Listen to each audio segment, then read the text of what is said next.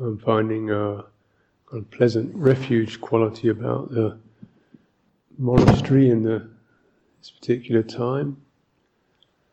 Doesn't always seem like that, but it's great when it comes into this kind of balance of practice and people being together and focused and working on themselves and steadying their energies. You get a feeling of a refuge, which isn't just it's something that everybody is creating all the time. It's not just a thing you can kind of just nod off in, but you've got to keep creating it, building it, or attuning to the refuge quality. And certainly it's once you start to kind of open to that sense of refuge, like looking for it, where is it? You see quite obvious things. It was just today, how nice it is to be somewhere you can be warm and dry, rather than out in the rain and cold. I was considering these poor creatures out there, birds and rabbits and things. Pretty rough life out there this time of year. Dying, I imagine, quite a few of them.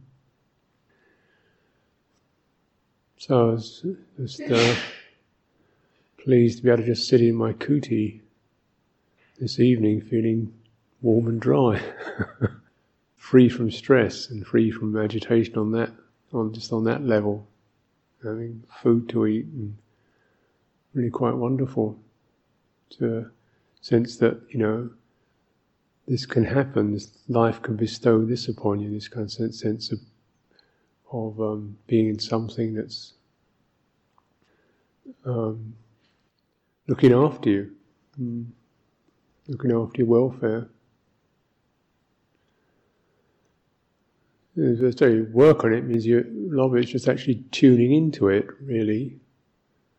First thing, because it's one of the joys of the Sangha life is the sense of it's really all there in one way, but you can keep not noticing it or seeing the gritty bits or the tangled bits or the tatty bits of it. But everything we're doing is giving generosity.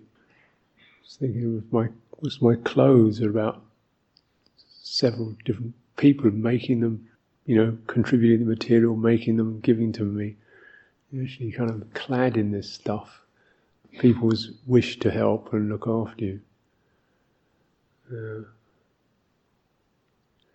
I was noticing today there's a very nice scene after the meal. We have our Saturday afternoon, we have a clean-up, and part of the ritual is we have to grumble a bit about doing it as part of the kind of way of it's the way you kind of share the experience. I think you've got to have something a little kind of mild grumble. We do this kind of thing. And then there's a couple of Thai people who turned up and came in and had their books. There's some books they picked up for free distribution, and they just kind of came in and they sat down, and Ajahn was in there cleaning the brass. And he could speak some Thai, so he was just talking to them. And you can see these two people, they looked like a couple of little birds who'd flown in out of the rain. They'd found somewhere they could just kind of squat and nestle, and somebody was actually just giving some attention and, saying things to them. I think it was that high level. He said he was running out of things to say as time, saying things like, do you have brass in your house? Just something to say. And it really wasn't the point. The point was just a sense of, these people came in, and obviously, well, that's not obvious, but they hadn't been in England very long, so in this strange country, and it's grey and rainy, and it's not Thai, and you don't speak the language very well, and it's London and stuff, and you just kind of bundle into a car, I guess, and just zoom down to the monastery just to be somewhere where you can kind of feel, come out of your crinkled state of being and feel a little bit in something that feels spacious and warm and familiar, and that kind of quality of comfort to it. And I was thinking, this is great. People can do this. And, and everybody else, we were just cleaning up and people just going about their business, tidying, sweeping, mopping. And that was very nice, I felt. There was no big deal about it, no big crisis. It was just the sense of human beings doing things and gathering together, and these two people just being able to sit in it and somehow feel this sense of the acceptance and being part of, in something, that was just allowing them to be there and be in refuge, just on that kind of level alone. And I was pleased with that, pleased that we can offer that kind of, that something like that. One gets a sense of mudita, this quality of appreciation and uplift from the goodness of what's going on, goodness that we're in.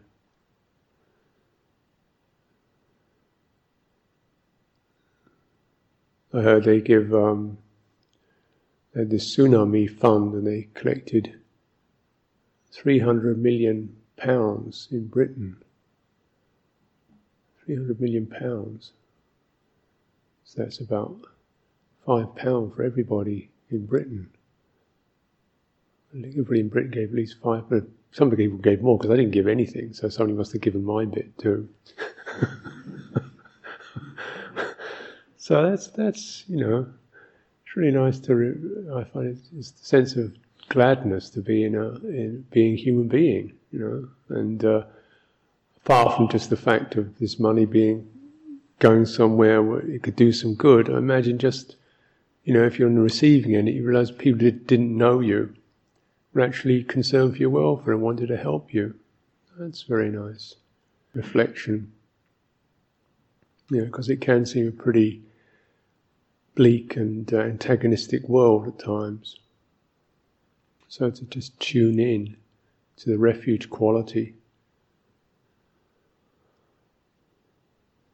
A refuge in Sangha is a refuge in the goodness and the clarity and the cultivation of mind. It's not a refuge in an order or a monasticism. It's a refuge in what's called the 4 kinds of noble beings. 8 kinds actually. It means those who are kind of on the path or getting their feet on the ground in terms of moving that way.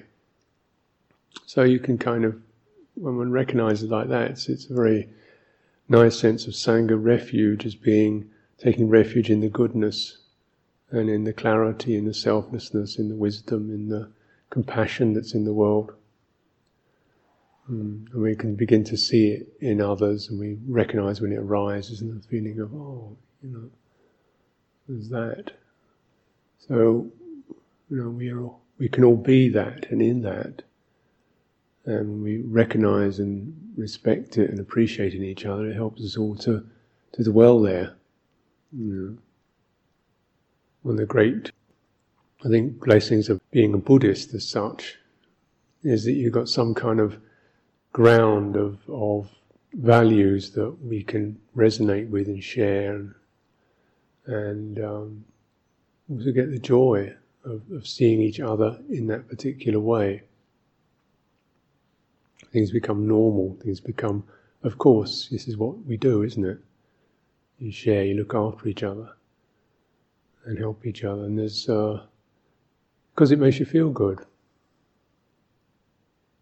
And even more than that, you begin to sense the mind is like a kind of substance, and when it gets very gritty and knotted at times, it can feel like lead at times, and it was also, if you work on it, it can become something kind of almost like silk, where all the tangles and the tears and the grit get massaged, it gradually, the tension and the desperation and the, craving or the worries get massaged out of it. It becomes something quite light and silky and spacious and soft. This is This is, the mind made great, the mind made fine. The mind, in this sense, the stuff of the mind, the citta, is like a kind of substance that can either have very, very unpleasant forms, antagonistic forms in it. There's hell realms, or continual kind of despair and desperation realms, hungry ghost realms, or animal realms. It's just kind of instinctive appetites and reactions that the mind can become. You can feel it kind of flare and jump and snarl and grab and snatch and so forth. Or it can come into these kind of, the substance can become something celestial, fine, like gossamer or silk, or even finer. So you get from these kind of very coarse formed realms to subtle form realms to even formless realms. And these are all something you can actually experience in terms of the substance of mind, when the mind seems to be actually bright and radiant and expanded, or when it seems to be kind of dark and torn or sinking. And you get a feeling for that. Essentially what makes it that way? The quality of intention, which isn't necessarily, intention in this sense doesn't mean, deliberation. We deliberately think. It's not always deliberate intention. It means the basic bent of the mind, which is its kind of angle or its inclination, you might say. So sometimes the inclination is towards it's very hungry. Its inclination is towards getting and having. It's tight. It feels very tight. So it's got this kind of bent to it, this twist to it. It's like that. And so this makes it, the substance of the mind, if you like, is dependent upon the particular quality of the bent of it, the inclination of it, the intention of it. And in that state, when the mind is turned or inclined in a particular way, it would project a consciousness that then picks up all the material in that light. It's rather like you have a computer and you put on a search thing, you type in the word, fed up, and then it goes onto the web, finds you all the 15,000 objects that match up to fed up. So you throw the net out on that particular search engine, and that's what you get. You get back all these, and it's there, So in a way, the way one throws the net of the mind, the net of mind of consciousness, actually, you pick up. That's what you find.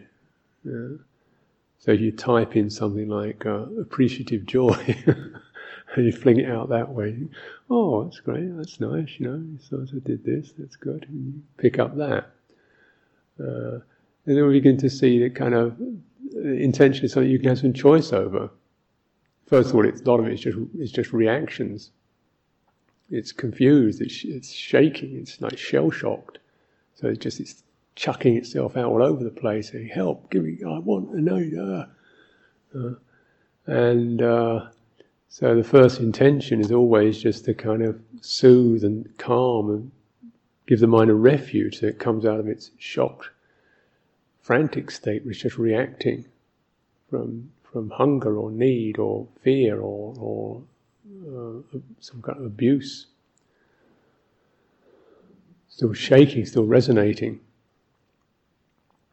And then once we begin to see we do have some choice, then you're actually starting to use the intention of the mind to soften it and refine it and soothe it and spread it and widen it. And you see what the mind actually is. It's not a person. It's not a particular pattern that's always there.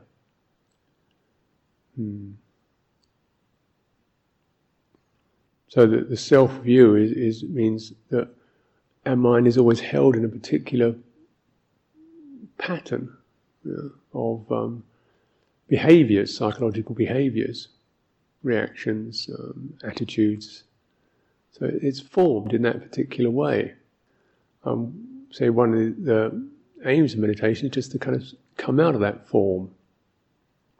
So, form may be all right, it's okay, but it's a form, and in that the mind becomes kind of limited and rigid.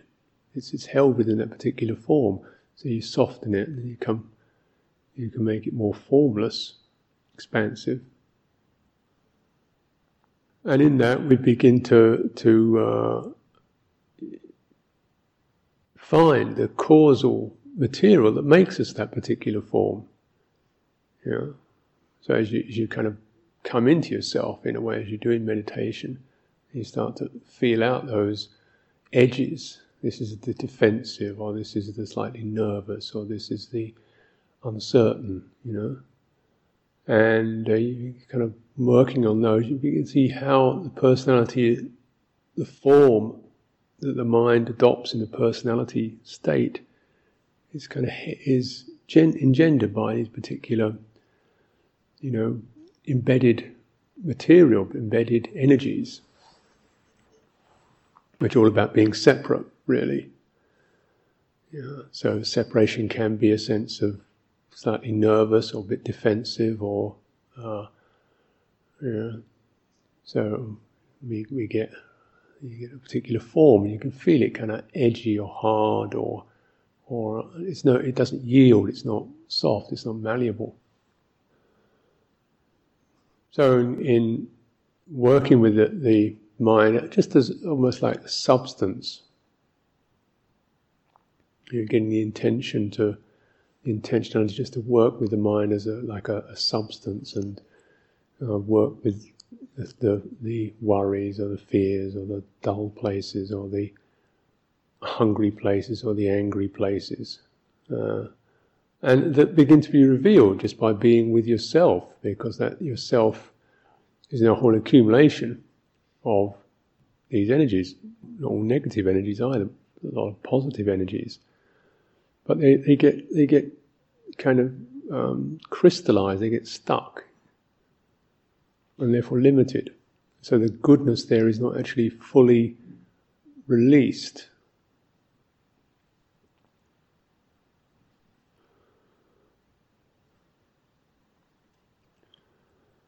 Quite a fundamental practice of anumodana, rejoicing and sharing of merit,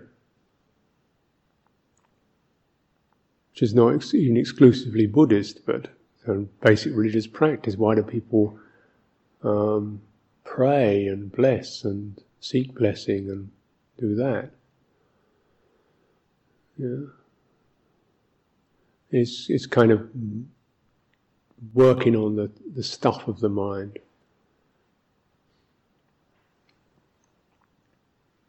When I was in Tibet, they do a lot of praying and blessing and things of this nature, and I never used to get the point of all this, like who they're praying to. No, no, that's not it. What they're praying for, well, that's not really it either. Well,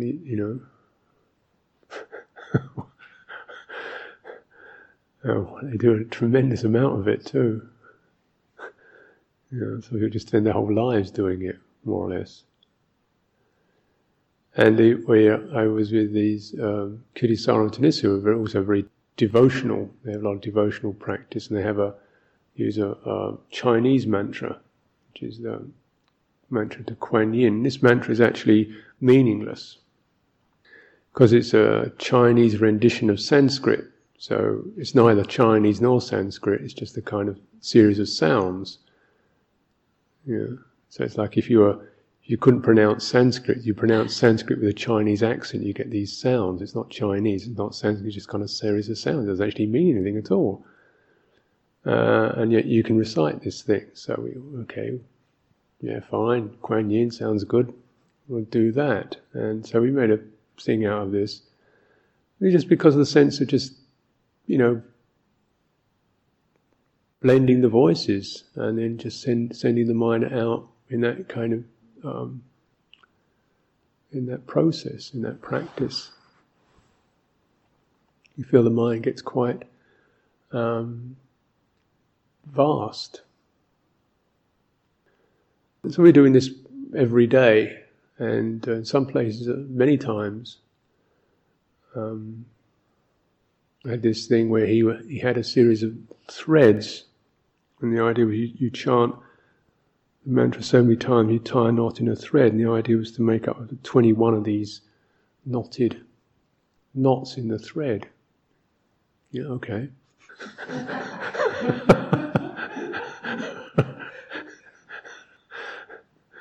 And he was very feeling this would be a good thing to do, so I thought, yeah, well, why not? It's not against the precepts and so forth. And one of these occasions, we thought we'd choose particular places to do it in. We did one in Drakyurpa, which was kind of a mountain hermitage, about 4,800 meters up. So you've got to climb up there, first of all, which takes a bit of doing. It's mostly been blasted to pieces by the Red Guards years ago, but they've gradually been rebuilding. Well, if you can call it building, because it's mostly stupas and the hermits, monks are hermits. They live in these caves, which you've got a wall across the mouth of the cave. So they just make a kuti out of a cave, and inside that they'd just do chanting and praying. And there've been, I think, about 20 of them up there in their various caves doing this. So we went into one and we started doing our chanting, and this monk was in. So we've got his big prayer wheel out. Things about the size of a sledgehammer, this prayer wheel, massive, great thing. And he's given all he's got as well, cranking his prayer wheel. And so we did about 5, we did a whole bunch of these Kuan Yin mantras about, and he did his thing with his prayer wheel. So he's Tibetan, we have Theravada, we taught this meaningless Chinese mantra up a mountain in Tibet. But everybody's really pleased and happy.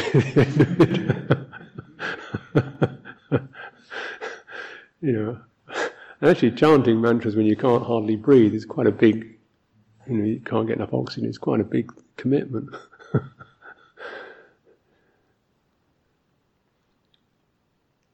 But I like that sense of just, particularly that it didn't mean anything. I like that a lot. It didn't have to make sense. So your mind is relieved from that kind of, how much is this worth? Is this working? Do I understand it? The way that the kind of intellect tends to grab things. And just babble away, Because that's to me is a real way the mind grips. Does this make sense? Is it worthwhile? That kind of parsimonious quality to the mind. And you say, well, just feel it. Feel the sense of joy and sharing and blessing and compassion and what that does to the mind when we cultivate that. That's it. And other people may benefit from that. Who knows?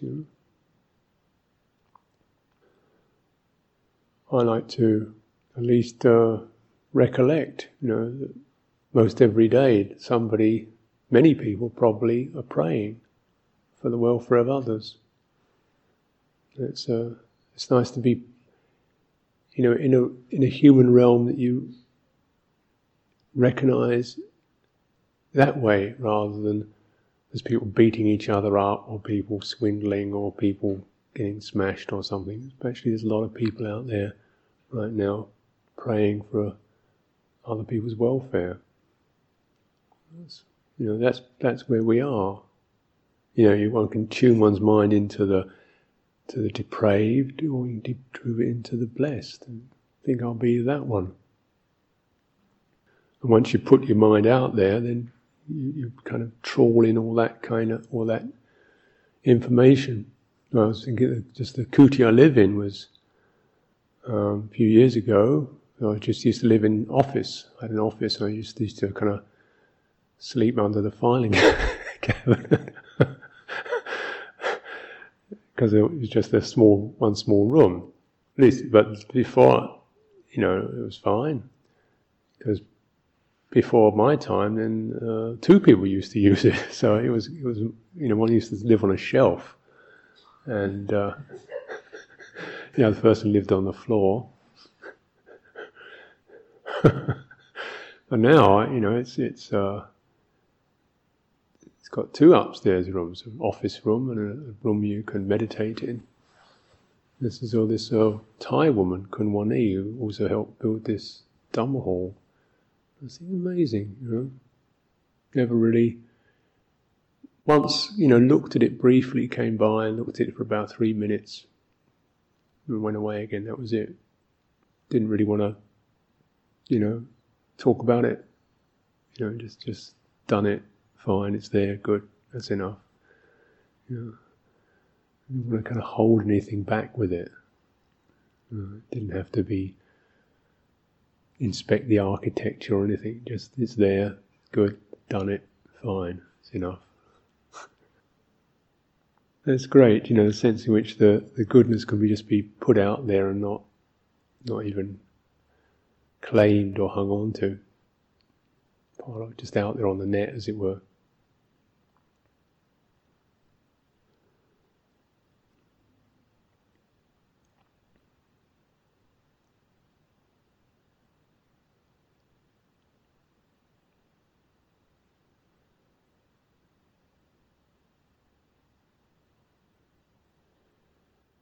Because apart from actually, cultivating these things that affect the substance of mind, calming the mind, is a kind of bestowing.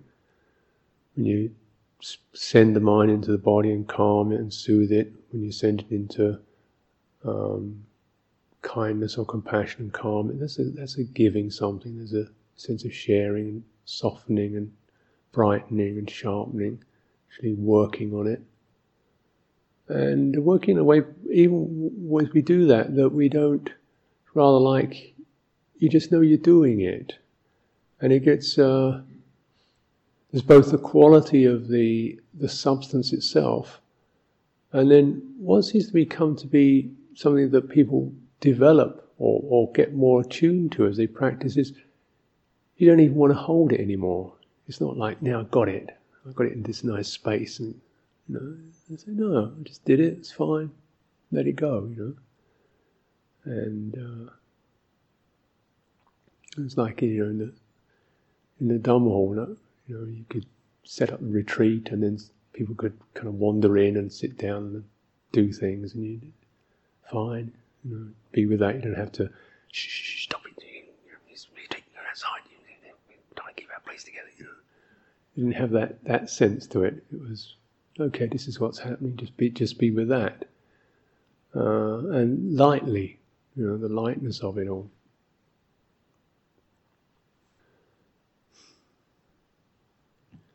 So this is also the training of intent. First of all, use the intent to soften and smooth out and bless and brighten and extend the substance of the mind, and then you start to actually work on intent itself as something that the intention to feed on anything, to hold it, to linger it, to store it. So that there's, if you like, throwing out the net in the skillful direction. So we pick up the good and the bright, and then eventually just recognizing the net is just, most of it's just holes. And you can just let things blow through it. You don't have to throw it around. You've thrown out the tough stuff and the adhesive stuff and the sticky stuff and the fearful stuff and the things that are trapped in the net. You open it out and you spread it out, and the hard stuff tumbles out. It just falls out because it's just caught up in the tangle of it. When the mind is tangled, it holds on to these things, doesn't it? You wonder, why do we make ourselves so miserable? When we meditate, how come you just kind of can spend an hour or so just getting tense and fraught. You don't want to do that.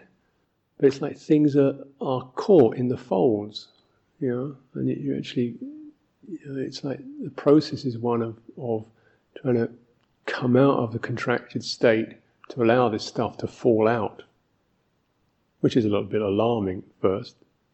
You see bits of yourself tumbling out. Oh dear. But then focusing on the quality of opening and spreading and calming and stilling and releasing, whatever it is. And then a sense of releasing itself is the best kind of intent. Just to release.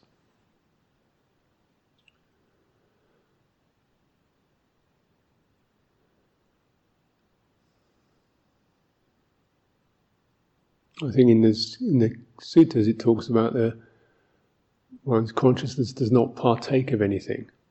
It's in earth, in fire and air, in other words, in the very elemental experiences, in the realms of form, in the formless realms, that one is in that conscious, but it doesn't actually partake of anything, it doesn't actually pick anything up in that. So this is the released consciousness. It's not somewhere else, but in this without picking it up.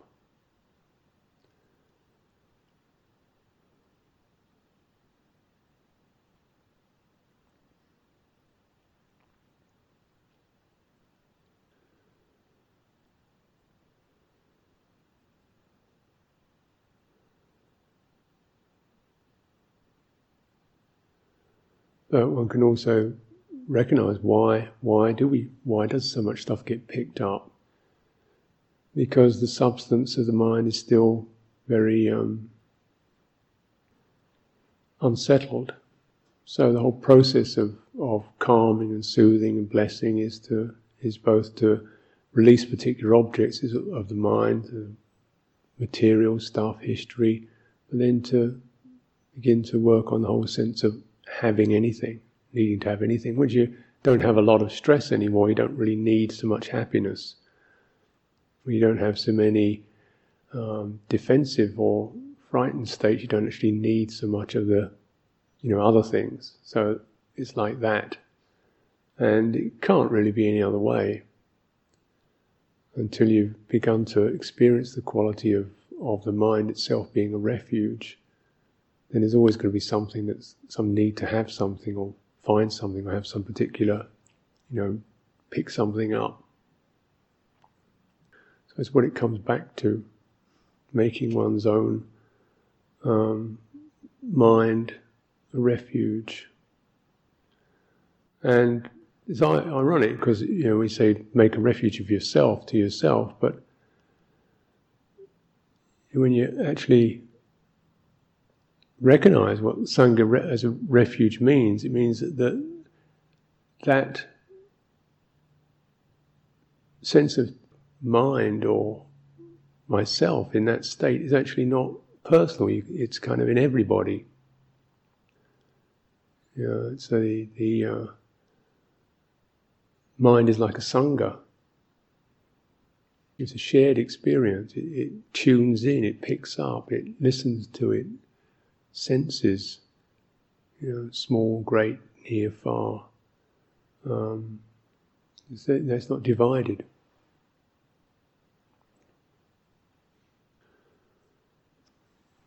One of the nice things in the stories of these arahants, and what arahants do, and I think the Buddha had just come away from some Sangha squabble at Kosambi, with the Sangha having a bit of a squabble and a feud over some kind of particular thing that somebody got snarled up about and made a big thing out of, and he thought, oh, enough of this. So he went up to visit these other set, I think 3 of them. They were all enlightened monks. They were living in a park. And he said, well, what do you do? What do you do all day? And he said, well, we get up and we go for alms, and then we come back and we set up the little eating room, and then we tidy up after the meal, Probably had a little grumble as well,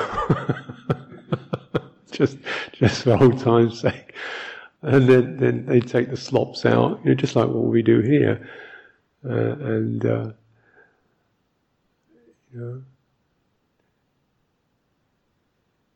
they just do it. They just do it like that. And they just share this life together. He says, it's just like, I always considered myself, well, how can I help these other people, the other two who are here? What would be good for them? And everybody's thinking like that. So they say, even though we've got separate bodies as our minds, we've only got one mind. It's like, there's no real boundaries, there's no divisions within it. I think to me that's a really, get a sense of the, a kind of manifest quality of Nibbana, or manifest quality of the Arahant. They actually just can, mop up the Dhamma altogether.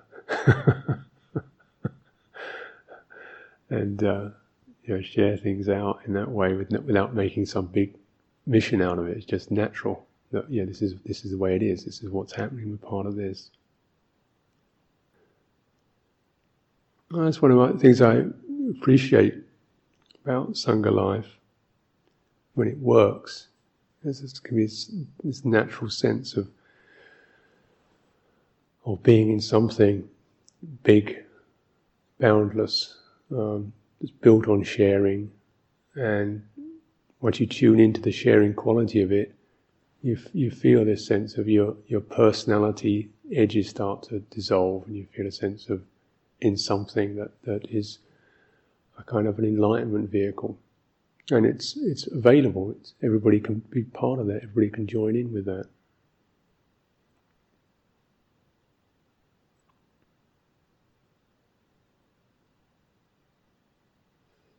So it's for your reflection.